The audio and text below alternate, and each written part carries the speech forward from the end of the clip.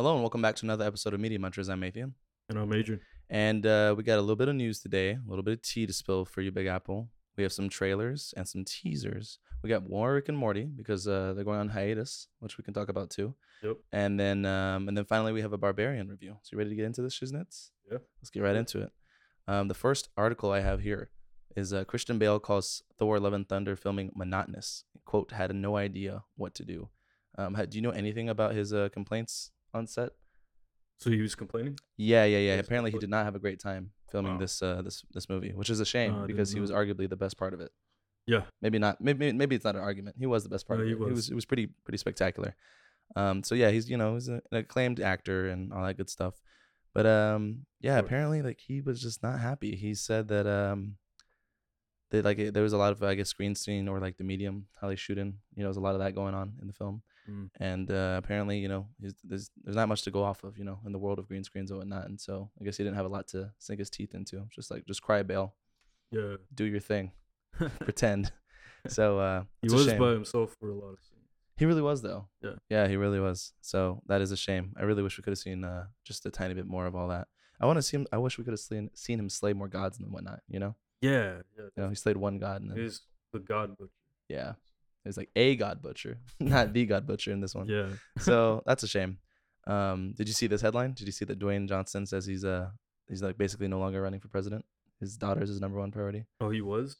He was like legitimately running? Well, he wasn't like legitimately running, but he was talking about it for many years. He was like, oh, Right. that's yeah. something I'm setting my eyes on. It's something I think I can do. I can give back, whatever.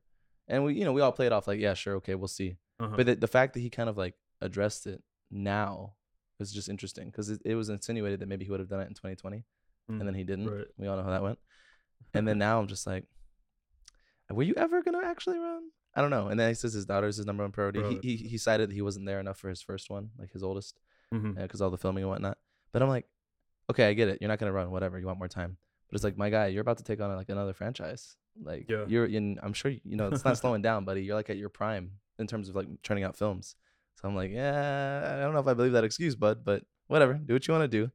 I don't know. I just think that's a little. The thought that he had is like, okay, let me come out, let me make an announcement, because it was on an interview. It was like a whole like 60 minutes type deal. Oh, okay. And it was like some sort of journalist asking him, and then he got it. He went into it. I'm like, that's weird. It's like an announcement to say I'm not running. It's just Yeah, that is I thought it was just like talk, but it's interesting. You want to get into some trailers, Big Apple? Yeah. All right, let's go with the blockbuster. Let's start with that. Sarcasm. She almost got you. Come on, man. Stupid. Oh my God, are those kind of sitcoms kind of your cup of tea, Big Apple, or it's whatever to you? It's always hard to get into them based off the trailer, I think. That's fair. Is this supposed to actually be based on the last blockbuster? I don't think so, because I thought I'm gonna look this up. I thought the last blockbuster was in like Alaska or something. I feel like this is a fictionalized take on that. You know what I mean? And they're using that name to kind of reel you in, because okay, it's the biggest movie rental place that everyone remembers, right. in America. So, and what threw me off the most was that it seemed to be set in present day. Like I saw someone with like a new iPhone or like within a year or whatever, and there's like modern references, and like I've worked here since I was in 7th grade. And I was like, but I thought it would have been like more of a period piece if they're going for that. You know what I mean? Like like this was a late 2000s or early 2010s. You know what I mean? But it looks like it says it's in Bend, Oregon in 2019. The world's last remaining retail store. Yeah, I don't know where the show's gonna take place, but that's interesting. Yeah. I wonder how much this is actually gonna have to do with Blockbuster. Well, that makes Is this a series or is this a? It looked like a sitcom series. It didn't look like a movie. Right? Yeah, it was set up like that. Like what are we gonna do this week? What wacky thing are we getting into this week? Yeah. But I like the energy of it, and like comedies, whatever. It's they're doing their thing here. Like it's like you said, it's hard to tell exactly from a trailer, but Yeah. I like the energy, and like it seems to know what it is. You know what I mean? And cast seems all right. JB Smooth's in there, Randall Park, some other faces, and I like it. I think they have a little roster going for them, some shenanigans, some hijinks. Did you like this is a total tangent. Did you like Space Force? I've seen a couple episodes. Oh, okay. It doesn't matter. It's canceled Okay. now. Oh, it is? They canceled it. Yeah. Oh. It's done. Rest in Wow. peace, Space Force. Oh well. You know what the cliffhanger was? What? There was a meteor coming to Earth. And then that's how they Ironic. ended it. Yeah, that's a bit ironic. But yeah, this could be interesting. You ready for the Super Mario Brothers official teaser trailer? Yeah. Let's run that, buddy. So, thoughts? Exciting? Not exciting? I really like the animation. Dude. Animation looks stellar. Yes. Yeah. Like I have no problems with it whatsoever. It looks so good. I was like, these look like high budget AAA video game cutscenes. Like if they did it like an intense like first person Mario like shooter game or something. Like these look like cutscenes. It looks so good. How do you feel about Bowser and Jack Black voicing him? I think he sounds like almost perfect. Yeah, like I like Sounds it. pretty Like good. you can tell it's Jack Black, but he's still like doing the character as best as he can, and like it works. For me, it works. Yeah. Did you see him at Comic-Con? The videos? No, what happened? Should I look it up? He's doing the voice of Bowser on stage, and like he threw like a backpack or something. Like you know how they have the shells with the spikes on them. This one right here. Yeah. Check it out real quick. I'll put it on like.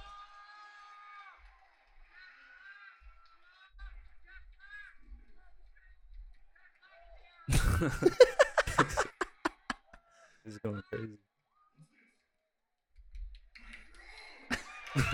Dude, he's such a character. I love him. Yeah, I know. Dude, he's into it. Look, he dyed his beard. Oh, he loves it.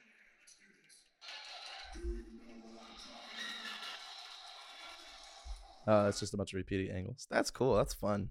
That's a good time. Yeah, no, I love it. I love it. I feel like he was very good at his voice work, and I'm ready for that. Yeah. And now let's move on to Pratt. Thoughts, concerns? I'm still holding out. I feel like there wasn't enough.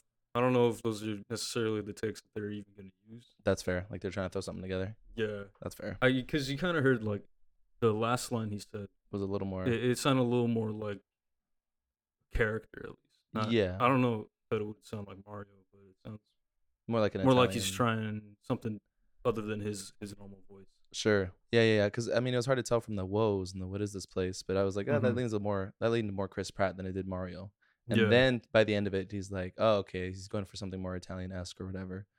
Something. But you know what was interesting? Character voice work aside, is that when he was thrown in there and he was surprised, are we going to see a glimpse of outside the world? Like, is this like a anime isekai thing where he's like a normal plumber in a normal 3D world and then he gets thrown into the Mushroom Kingdom? Because that's what it looked like they were playing for a second. I was like, are we going to get some backstory here? Like, I don't know. I was just curious about that. So maybe we will, maybe we won't. How does Luigi fall into it? Does he fall into the same? Right, yeah, because he was in that end tag. He was. Yeah. So it's a stacked cast. So hopefully we get some good stuff. But it seems like it's gonna be a lot of fun. So I'm looking forward to it. Do you remember when it's dropping? Did it say? I don't know. I didn't misremember that. It just said soon. Okay. Weird. Okay, well, soon enough. Sometime next year. I'm guessing. Yeah. Let me see if this is the one I dropped and didn't label. Yeah, I think we both have it. Black Panther 2. Interesting. Okay, so it sounds like she could be the de facto Black Panther for who knows how long. I don't know. Unless it's a crazy fake out, but they're really setting up Shuri. So I mean, it's probably her. Could be. I don't know. The cast seems to say otherwise. Okay, well, we'll see. I don't know. Yeah. I don't know. I don't know. I mean, obviously, from the trailer, it only gives us that one. It gave us a bit more than the teaser for sure, right? So I'm looking forward to that. There's a lot going on there. I still don't understand the main conflict. I don't know much about Namor. I'm not going to pretend to. But their weapons, is it more like, you think magic based, or do they have access to their own vibranium? Like, what's up with that? There's a whole rich world there we don't even really know about. Yeah, I have no idea. I mean, there's rumors that they might introduce adamantium. Okay, yeah. As like as a different alternative. Yeah, it's like their blend, their version. Okay, that could be it. Yeah, get some mutant stuff going in there. I mean, obviously, they're supposed to be, like in the comics, they're from Atlantis. So. Right. But they're not using that in this one, right? Yeah, they're calling it Talocan, or however you pronounce it. Right. Yeah, exactly.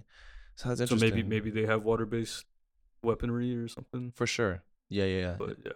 You know what's interesting is that I still, not knowing anything, I wonder why he could be coming for the throat of Wakanda specifically, because they build up that conflict a lot. So it's like, do they have beef? Is it insinuated that it has anything to do with the death of the king? Like, what's going on there? I think it's actually supposed to be tied to the ending of the first Black Panther, where the earthquake thing. Earthquake. Oh, that was a small bit. It was a throwaway line in Endgame, where they're like, "There's an earthquake off the coast of Wakanda." Oh no! That's at the end of Black Panther, the movie, where they revealed themselves to the world.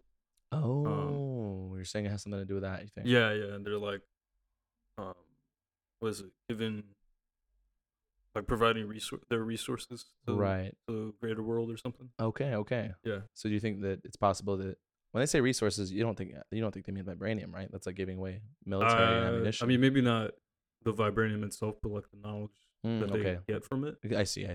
Like sharing technological advances and such. Yeah. Interesting. Yeah. Color me interested. And that's coming out very soon. Isn't that around the corner? Like next month? Yeah. So that's coming up. Get your tickets, Big Apple. They're already on sale. Oh, shiznits. Might have to secure those sooner than later. Yeah. Let's take a left turn here. Let's go into this Velma teaser. We have a lot, but we're getting through it. Interesting. Got some Harley Quinn energy there. Yeah, I did feel like that. Right? Yeah. But I wonder. I don't know. I'm just interested. We'll see. I mean, hopefully it's fun. All good fun, adult animation, comedy, whatever. Yeah. I wonder how much of the other gang we're gonna see. And I know it's just on Velma specifically, and we saw like a picture of Daphne in the background with her eyes crossed out in red tape. So I was like, maybe she's is it an origin story like she said, or are they gonna sprinkle the group in? I imagine they would, right? Why wouldn't you draw from it's an origin story. That's kind of what she insinuated at the top. She was like, "Oh, we're gonna do an origin story of Velma," and that's kind of what they are going for. At least that's what it sounded like. But it could be fun. Could be fun entertainment. So yeah, it looks okay. It looks okay. Yeah, I'm not jumping for joy. I'm just interested. Yeah. Have you seen the trailer for Violent Night yet? I did. I have not. It's time to see what that's about. And I want to talk about it after, because I was like, why don't they make a horror Santa movie? And then this trailer came out, and I was like, let's watch this trailer. When he said I gotta watch, was that a fourth wall break, or is he just talking out loud? A fourth wall break. Oh.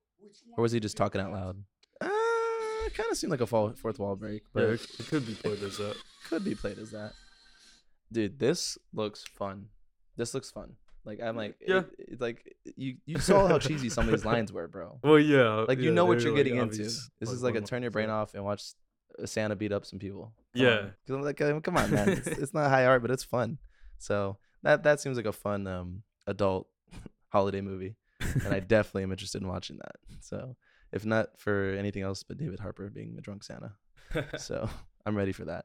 Let's take a small break, and then we want to get into some Rick and Morty's. Yep. All right, cool. You didn't sound excited for Violent Santa. Violent Night or Night?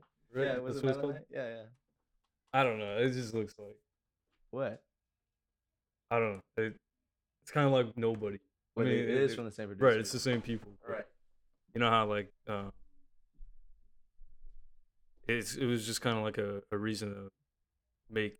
Yes. What's his name? Look cool. Odenkirk. Yeah, Bob Odenkirk. Right. Yeah. No, it just kind of looks like the same. Yeah, but at least like they're having fun with it. Like at least this is a more creative initial idea than just literally Nobody. Sure. I wonder what they're gonna do in terms of like contextualizing it for Santa. Like, why does he have to, or like why is he so skilled in violence? That's true. Okay, I like that. What is that? But what if they do a good job of that? You know? I mean, they could. We'll see. All right, we're back with our review of Rick and Morty, season 6, episode 4. According to the IMDb summary, Rick's latest piece of alien technology allows the family to order their sleeping bodies to perform tasks whilst they continue to rest. While the family sees the immediate benefits, the Knight family starts to question their side of the deal. So right out the gate, I enjoyed the horror elements. This episode got spooky in all the best ways. Yeah. And like that's not something they normally do, and that's what I love about Rick and Morty is they can do anything, any genre they want, or any time period, or any wacky space adventure, and it still works within the larger show. What other things did you like about this, Big Apple, or dislike? Well, I think it was just that, like the way that they're branching out. It's like they continue, especially in this season, to show like a change of the nature of the show, like how they're functioning and everything. And I think just adding the horror aspect to the show. Yeah, especially that quote at the beginning, and like just the grim music, and the use of music was really good, and like the strings would play up anytime something like terrifying was about to happen or someone was about to do something. Yeah. I really love that the bit about like the dishes needing to be rinsed off by the night people, or by the day people rather, becoming the philosophical crux of the entire episode. Like they really hammer it home towards the end. Like that's what the whole drama is. It's just about that. And I was like, I love how they can take something that mundane and spin it into a high, like, I don't know, a high art sci-fi like horror film or short. You know what I mean? Yeah. Everyone uses their night people to do different things. Rick and Morty get abs. Summer learns Spanish. Beth, of course, learns the trumpet, and then Jerry just is a pen pal, and that speaks to his character more. I like that he doesn't have any aspirations. He's just like, I just want someone to talk to who gets me for me. That's literally all Night Jerry is, and I was like, I love that. I love the podcast team. A boy can dream about reading ads. That was so stupid. All the bits they were doing are great. Going back to the horror stuff, the part where Rick was force fed his dirty dishes by evil Night Summer, that was gold funny for me. I love that. I love that. And the biggest plot twist is that Night Jerry ends up being useful. Like, he helps out. Yeah, he was a bit of a hero this episode. Yeah, and it's becoming a theme this season. Without getting into spoilers for next episode, which we'll get into, it's like, I like how just the ordinary, like, just, I don't know what you want to call him. Like, insult him all you want, but he's just an ordinary dude with no big aspirations. He's just a kind person most of the time when he's not being selfish or egotistical. So I just love how, like, he's the savior of this episode, and Rick doesn't like that. He never likes that. Do you have any other observations? Because I got a funny bit right here that I'm ready to share. No, yeah, sure. So one of the funniest bits in this episode is when, like, all the crazy action is happening. They're kind of like following acts. Like, every third act has some big action thing going on this season, and I love it. One of the funniest bits to me is when Rick punches Sleepy Morty's abs, and it ricochets and hits him out of the car and knocks him unconscious and able to help Night Summer out. Yeah, that's right. And then I got a big question for you, man. If night people are everybody's subconscious mind, then are we in for more, let's say, like, evil Summer activities moving forward in the show? Like, if she has all this repressed, like, a disapproval or anger or like beef with Grandpa, like, is she gonna try and strive for more power? Because we saw it. Well, I think they were making a lot of connections between her personality and Rick's, and how. So yeah, they could probably play that up later, like, delve into that, how she's sort of a younger version of him. Right, and she might even be closer to him than Beth is, because Beth is similar to her dad in some ways, but not in all of them, right? And I think Summer is, if there is ever going to be a 2.0 Rick, Summer could be that if they decide to go that way. So that's something to look out for personally.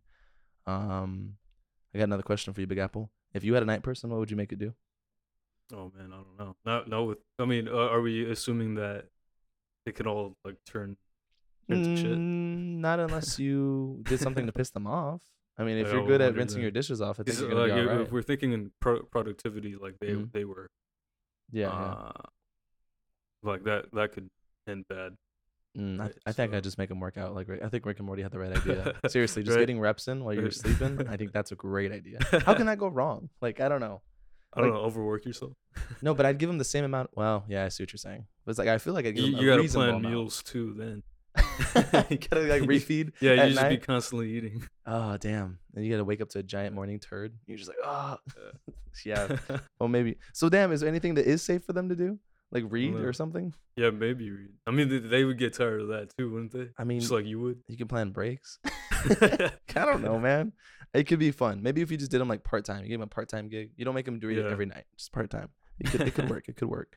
Okay, a highlight for me is when Summer turned Rick's line from season 1, episode 6 around on him, and she was like, "Sorry, Rick, your opinion means very little to me." And then she goes full Night Summer. Yeah. And then, like, that's I love that, because it's showing that it has been from the beginning. She's had beef with him, like, and how he behaves towards her. And then at the very end, the night people live for themselves, like, doing everything they want, like, very hedonistically. And then, like, they went broke. And I was like, all right, time to pawn off all their shit in the day people. And did you catch that joke when he's like, I have a device that'll solve all our problems, and it's insinuated they're going to kill each other? Right, yeah. With a gun. And then they end up shooting the device. Yeah. I was like, damn. That got dark for a second. Like, even darker than it was. But no, it was a pretty solid episode, and it's one I might come back to when I want to switch up the genre of the show. So, I mean, this season's been pretty good. I don't know. What do you think? Yeah, it reminded me a lot of the episode where they had that alien that gave him false memories. Yeah. And, like, the biggest parallels there were just, like, not knowing, or, like, waking up and finding a new memory, or finding yourself in a different place, or was it just, like, how dark it got? Well, I think how dark it got, and also, like, the amount of, like, distrust that was within the family. Right. Like one of the more chaotic moments at the end is when they're fighting. It's like a light switch. The day and the nights are punching each other in and out of consciousness. Yeah, that and was like really funny. that was so well done because I was like, Yeah. I could barely keep up. I was like, who's doing what now? And then Jerry gets punched, but he's good in both. He's good in both, yeah, or bad Jerry. depending on which one you think about. Like Well, if yeah, you're the yeah, Knight yeah. family, he's bad. If the Knight family. That was funny. He's like, I'm on your side. Oh yeah, sorry, long day. Yeah. That was great. Yeah, solid episode. I liked it more than I thought it would. But now we got to skirt into episode 5. Episode 5, Big Apple. Now this is the Panda Express episode. So after we can call it that. it is that. I mean, unless you want to call it the other thing, we'll get into that. After a fortune cookie at Panda Express somehow has the ability to change someone's fate, Rick and Jerry must go on an adventure to stop and steal this ability. Man, they went out of their way not to mention the entire episode. Bro, this episode pushes the envelope again. I mean, if you thought like the Beth's episode was uncomfortable, nah, not nearly. And poor Jerry, he's convinced that he's gonna have sex with his mother. Like his whole fortune's gonna come true. Yeah, it's so crazy. And then it's funny how he's the punching bag no matter what. No matter what. And he almost gets punched bad. What are you doing? Get over here, boy. Come on. Get over here. Come here. Come on. What? How you gonna tease me like that? It's because you made a loud noise. I don't know. Anyway, are you up here or are you downstairs? Which one is it? I'm just gonna ignore you, Mikey. All right. Okay. He sure did. No, another observation I had is that Space Beth is in nearly every episode this season. Like, she's in the bit with the Oscars at the end. Wait, no, that's the next episode. But she's taking them to the zoo in this episode, right? And like she's hanging out with the family. She's like kind of like stepping in there, and I was just like, I really thought we were only gonna see her sparsely, and I was like, here we are. So I'm not complaining. It's just interesting how that when Summer asked her to stay around, she really did. Like she's coming around pretty often. I like how Rick doesn't appreciate how he didn't get a special fortune, and then like he decides to investigate further because he said he saves him, right? And then he turns on that device and he notices that there is a weird probability anomaly in Jerry's future, and so he does that whole like old school test with like the dick in the box thing and like piece of paper. Yeah, and I was like, what is going on here? And he's like, you're scaring me. What's going on?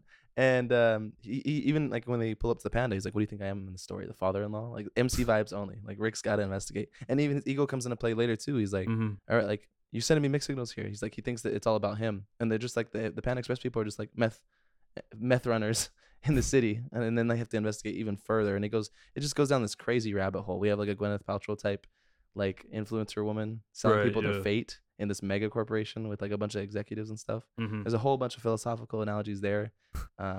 Did you like all of Rick's Inspector Gadget moments? Like he has a tool for everything. Yeah. He literally has it's funny how he even used Jerry as he to deflect the bullets because his fate wouldn't allow deflect the bullets, but also to punch through the air vent. The air vent. Yeah, that was great. Hey, he really is a punching bag. Like this entire show, he is.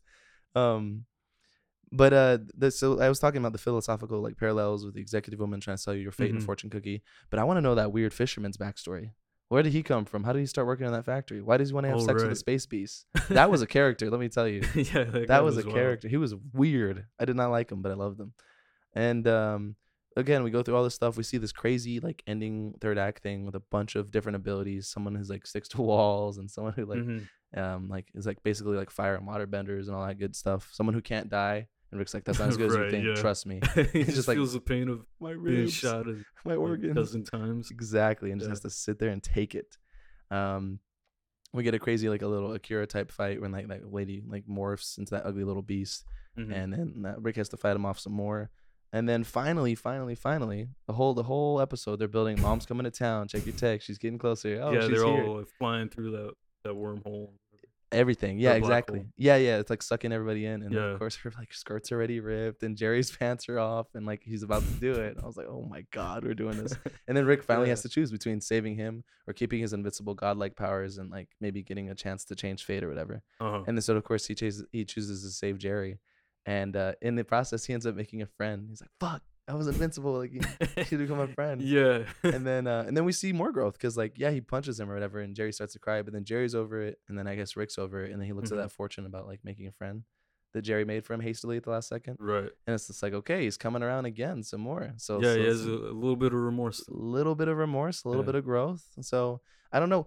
On that note, like, how do you feel about all the canonical, like, the progressions of this season? Because I was reading some reviews and some people hate it. They're like, oh, it fell off after season 1, and like they want pure chaos and randomness. They don't want the. Well, I think it speaks to the growth of the writers, like what they want to do with the show, and it by like having these like little nuggets of information added throughout the episodes.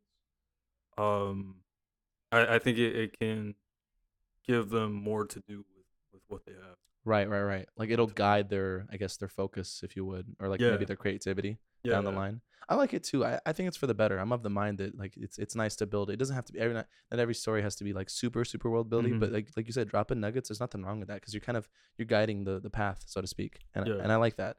I think it's also really cool because it kind of goes with the story itself. Because the whole last season, the climax was Morty, the evil Morty, Morty, ending the whole central finite curve. Yeah, central finite curve.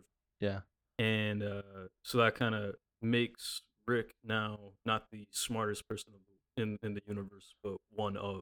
Yeah, exactly. And so, like, the next episode. We'll get into it next week. But basically, when he's visited by the higher beings, the dinosaurs come back, and that whole joke and all that.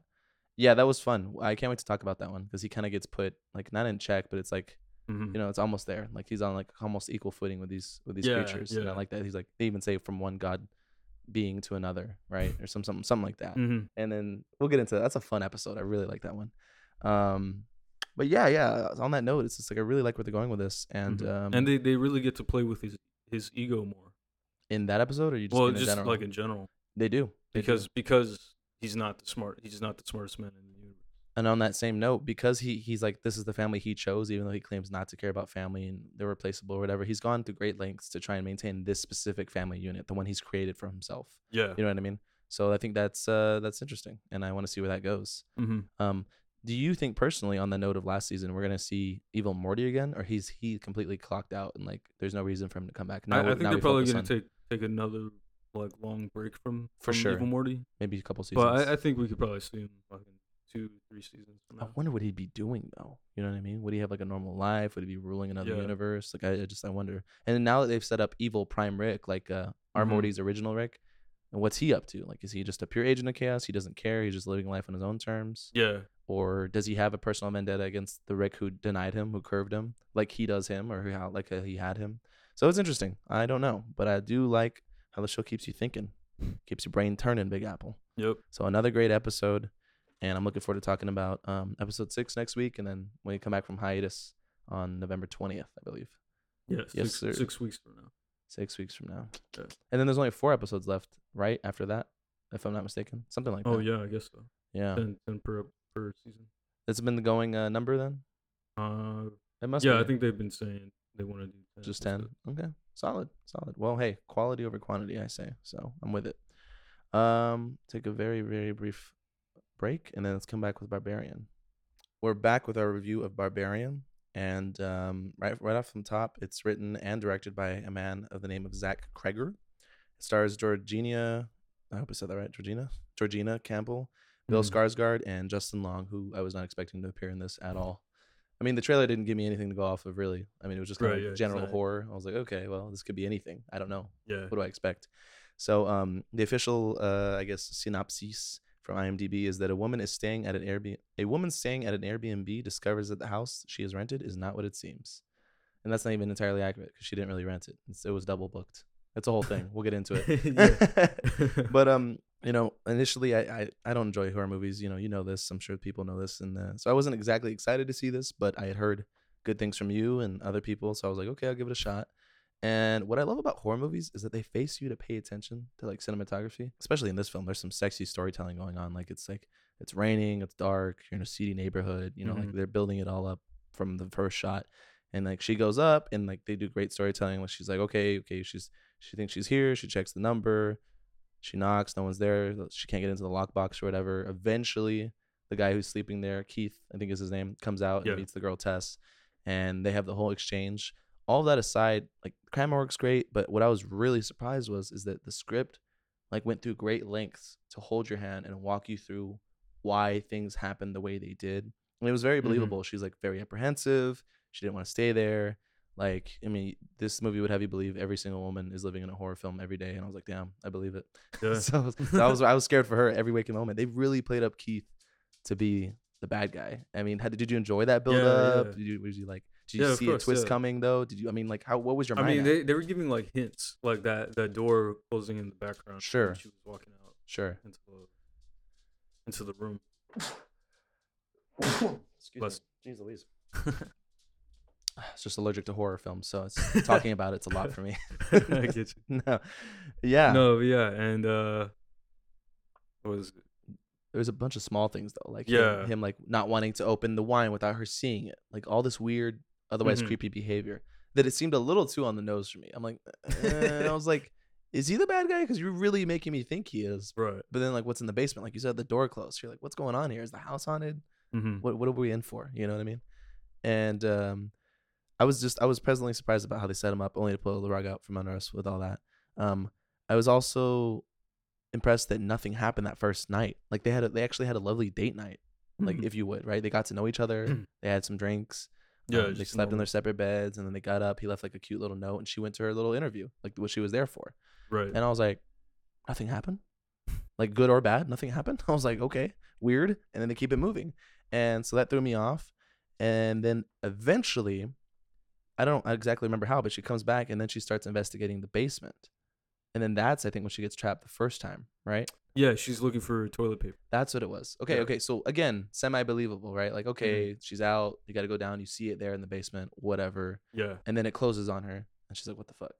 And then all that, she finds the secret little string. They take their time. They take her time getting her down there. Like, remember how she's like, has to put the mirror underneath the light against the chair just to see down there? Because I think either her phone died or it wasn't bright enough or whatever it was. I don't know. I think she left it upstairs. Yeah, she left it upstairs. Again, back to that thing. She left the keys, I think, in the Dropbox, and then her phone. They push in that. They get a good job of telling you this is what's going on. This is where her mind's at. And so eventually she gets down there. Oh, go ahead, take your call. No, it's scam. Okay. She gets down to the little sex dungeon or whatever that is. Yeah. Yeah, it pretty much is that, with a bloody bed and the nasty stained walls and like a camera. Yeah. It was so creepy. And you think that's it, right?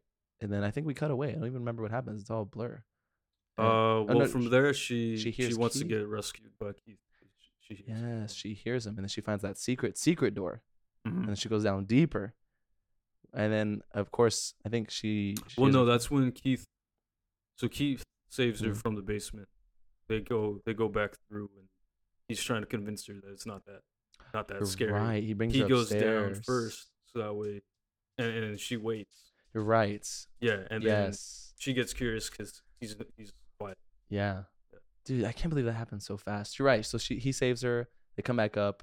He's like, let me check it out, which was so dumb. He was like, well, let me see. I was like, there's where the contrivances come in. There's a lot of those. I mean, it's like a room with a bed and a camera. Yeah, I know. It's like, how interesting could that be? And then the fact that he wants to see more. Or how dangerous would that? I don't. If it's just an empty room with a bed and a camera. I mean, on the surface, it wouldn't be. But the fact that they had more, they had deeper. Yeah. And then it gets weirder. And then he just, in the span of like, what was it, like a minute or two of screen time, that he goes down to the deeper one and then gets like caught or whatever. I'm like, this guy was moving quick. He was like, what's going on here? Yeah, like how did he get down there so fast? It was I know.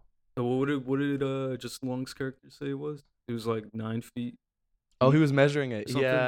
Yeah. I forget the exact measurements, but that guy was so, I cannot wait to get to Justin Long's part. That was so stupid. So long story short, in a crazy twist, Keith gets his head bashed in by that woman, right? That mother or whatever. And then of course, Tess is like, what the fuck? And then that's it. We cut to like Justin Long's character. He's like having a good old time in LA, driving his little car. Life's supposed to be going well. Turns out you're not on the show. It's not going to pilot. You have rape accusations. I'm like, yeesh, this guy is going through it. Ugh.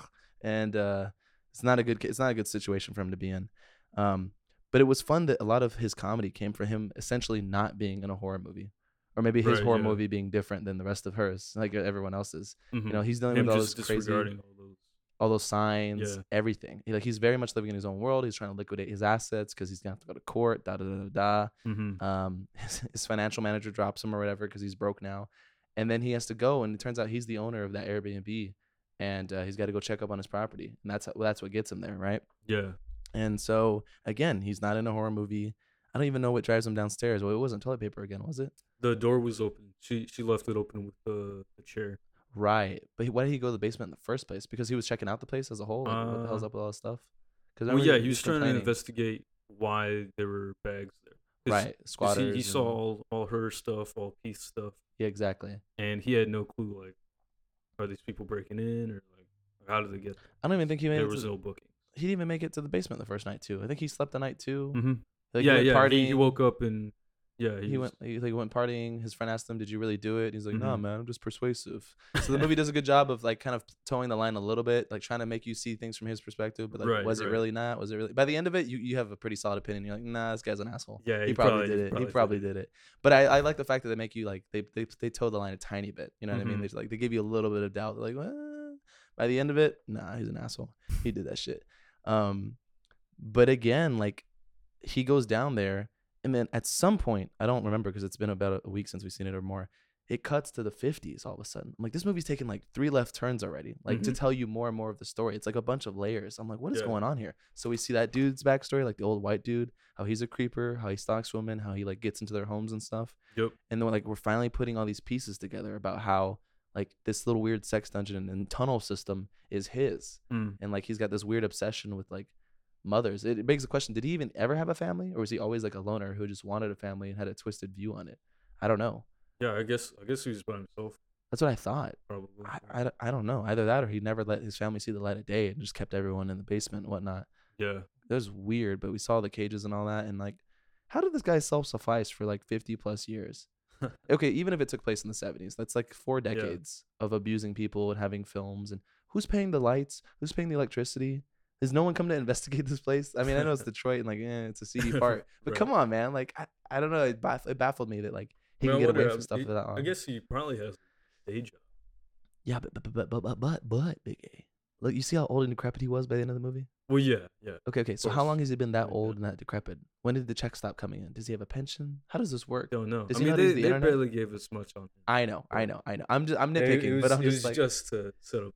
It really was, and it was good though, because like they even give us more context about like how he had sex with women and he raped them, and then he had sex with their kids and then their kids, and like so this nasty mutation, incest, babies, super soldier serum, because that mother could take a fall and a punch. No, yeah, she was taller than him. She was a beast, bro. Like she could play in the NBA. I'm like she had the genes, bro. But she was a force to be reckoned with. Let me tell you. And it was really bittersweet though. Like you could tell the brainwashing was there. She didn't know English that well. All she wanted to do was be a mother. She was living down there her whole life, exactly. And there was like a real life person who was kept in captivity like that, and they just had the mental capacity of like a 2-year-old, and they were like fully grown. So that's what happens when you don't like raise a human being. It's just interesting. So it was really in that regard, it was really realistic and heartbreaking. And of course, AJ, Justin Long's character, finds Tess in that little hole a week later. And we learned that Tess has learned the lay of the land. Like she's got a apparently, friend. I think it was actually 2 weeks later. 2 weeks? Yeah. Ugh. Dude, just being in the dark, like crapping stuff next to yourself in a hole. Like that's got to do a number on her psychologically. Yeesh. And so damn. Oof, that's a lot. And a lot of things happen. It gets very crazy towards the end. Like at some point, Tess makes it out. But I think when Justin Long's character gets dragged to the nursing room, that was rough. That was so uncomfortable. I was like, but it was kind of like ironic, like it's like ironic justice. I was like, ugh. It was great though. It was like it was bad in all the best ways. So she makes it out. She tries to convince like these piece of shit, no good police officers who don't care about anyone. Like, she comes off as like a crackhead. She looks disheveled. She's like, I'm not a meth head. You have to believe me. You got to come to this house. Right. It's haunted. They're like, this lady's fucking crazy. They don't believe her. She's wasting his time. Yeah. Exactly. And somehow she drags him out there. And then they still look. They're like, you look like you broken into this place, ma'am. This isn't your residence. And they still end up just driving away, I think, right? Like they didn't even entertain anything. Yeah, they got another call. And they had to go. And I was like, damn. But I like that the fact that she went there, because like any reasonable person would be like, yo, I'm living in a horror movie. Go get the cops. What's going on here? Like, and then still the screenwriters are like, nah, no cops. Sorry. So everything kind of comes full circle when Tess is shot by AJ after going back down to try and help. Right. Yeah. Because AJ, of course, he doesn't kill the old man. He finds the old man's stash, and he's like, you sick old fuck. And I thought that was also very ironic. The fact that a alleged sexual abuser is passing judgment on an even worse sexual abuser. Right. And then, like, I don't know, just holding a mirror up to him and being like, how could you, this and that. I thought the old man was going to kill him, and then he blows his brains out. Yeah. I was like, yeah, I guess what else can you do in that state? You know, just kill yourself, whatever. Yeah, I mean, he was about to. He was already on death's door, right? He was around there. He was around there. That place looked rowdy. And so, yeah, of course, he puts a bullet in Tess unintentionally. Oh, it was funny how that random hobo, he knew all about that. He knew all the backstory. All about the house. Oh, he knew everything. I was like, that's a little convenient. Like he thought the man was worse than the incest baby. Yeah. I guess not like physically dangerous, but maybe like like a threat maybe. Yeah. No, I love that because in the beginning of the film, that hobo runs after her, and of course we play it for horror, like, oh, crazy person's trying to get me. But no, he was trying to warn her. Yeah. And I like how they did that too. Like, there was good parallels because now she became the hobo to the police. If you think about it, a disheveled person trying to warn or bring attention to something, but you look crazy. So it's like appearances. It's a whole lot, man. I love it. It's a really well thought out and well done film. So again, by the end, Tess is helped out by AJ out of the basement. It's nighttime. I think they meet up with the old man. They see him on the street or something like that, and they end up making it to his where he stays, right? Because she remembers, she's like, we gotta go down by the whatever. Yeah, and that was the only place that she could think of. She never went. Exactly. And so they went thinking they'd be safe. Yeah. She busts through the wall. I was like, what is going on right now? Yeah. She beats the old man to death with his arm. She rips his arm off like it's a stick and just like beats him to death with it. I'm surprised he didn't yell more. He just kind of took it and was silent. Just like in shock or something. Yeah, I was like, what is going on here? And of course, Tess and AJ run up a little like gas or water tower or whatever. Yeah, the water tower. And dude, they barely make it up like an idiot. I think fucking AJ drops the gun. He like pulls it out and he like drops it. Yeah, immediately he like tries whipping it out and just fumbles. I was like, you fucking horror movie logic motherfucker. I hated it. Twice he did that. He fumbles the bag every time, bro. Every time. And of course, the mother's trying to come up and get him on the stairs. And then, dude, he fucking kicks Tess off or whatever. No, he grabs her by the hair and flings her off. I was like, what is going on right now? Dude, it was then I was like, nah, he did that shit. That's him. He did that shit. And he's like, I'm sorry, forgive me. Bro, and then she goes, it's all dramatic. Dude, like the CG monster comes after her and like saves her. Literally grabs her and saves her. I was like, what is going on right now? And dude, she lives through that. Both of them. The monster too. The mother, she lives through that. And then like I think AJ gets down and then I think she finally wakes up and like claws out AJ's eyes, right, with her like long nails. And then so AJ's dead. And then poor Tess, I think she really saw Tess as like a daughter that she never had. And Tess is obviously like scared out of her mind. So she takes the gun. She doesn't even know what a gun is. I was like, that's good. I love that touch. You know what I mean? And then boom, gets like blasted in the face. And then that's it. Tess just gets to walk back to, I don't know, the house and get a car and then like make her way out. Like that's just how it ends, right? Yeah. She just walks away and that's it. Yeah. Dude, I was like, what the hell, man? It was such a ride. I was like, what is going on here? But as much as I loved it, the little contrivances, they were little nitpicks. But why didn't Tess leave? She had so many opportunities to leave. I know, like I think they chalk it up to her being like a good person, wanting to help others. But I'm like, girl, you could have ended this horror movie like 4 times, and you didn't. But I mean, it is what it is. That's what you get with horror movies. But I mean, like, do you have any other lasting thoughts or? Well, it's funny, like, cause she was kind of the hero in the sense. For sure, yeah, definitely the protagonist, no doubt. And like the guys ended up just being like a nuisance for her safety. Yeah, in that way, like both of them put her at more risk than she did herself. Exactly. I think that's kind of what the movie was getting at a little bit. I definitely think it was. Like all the men within that story were problematic in their own way. Right. And they only hindered her, like you said, they didn't necessarily bring her closer to safety. They kind of just took her away from it or didn't help. Yeah. Or were the danger themselves, like the old man. Exactly.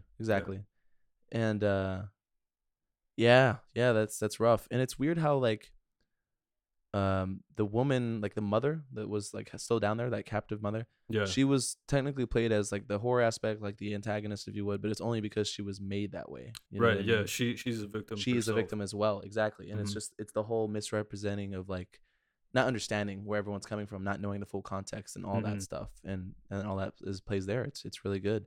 And so like that, it was a really good commentary on all that. Like that was done really well. So Yeah. and that's what I appreciate about some horror movies is like they're forced to be really good storytellers because that's pretty much all you can rely on. You know what I mean? Mm-hmm. So I really really enjoyed it, and I thought for the genre it was like a solid 9 out of 10. I really liked it. I don't maybe there's amazing ones I don't know about but in my experience, like most horror films are just like Catholicism, blood, and like that's it. That's the whole thing. And I'm like, yeah. So that's just a turn off for me in my childhood. But what did you think about it? Can you give it a little rating for me real quick? Honestly, at first I didn't really think it was like that good of a movie. I thought it had a lot of contrivances, but sure. Rewatching it, like it gave more like a philosophical like look at like the world as it is now. Right. And with that in mind, like I think this movie is a more solid movie than I gave it credit for. Like, solid. The first time. Well, I'm glad that the rewatch like helped you see that because I kind of got that from the first viewing, and I was like, nah, this is like really solid. Like they're trying to tell you something with it, and I was like, I appreciated that. It wasn't just okay horror flick. Like there was more to it. Yeah. So in that sense, I thought it was very good too. So very solid. Highly recommend. If you haven't seen it, I don't know why you're watching this, but spoiler alert. Sorry, but that's our review of Barbarian. You got anything else?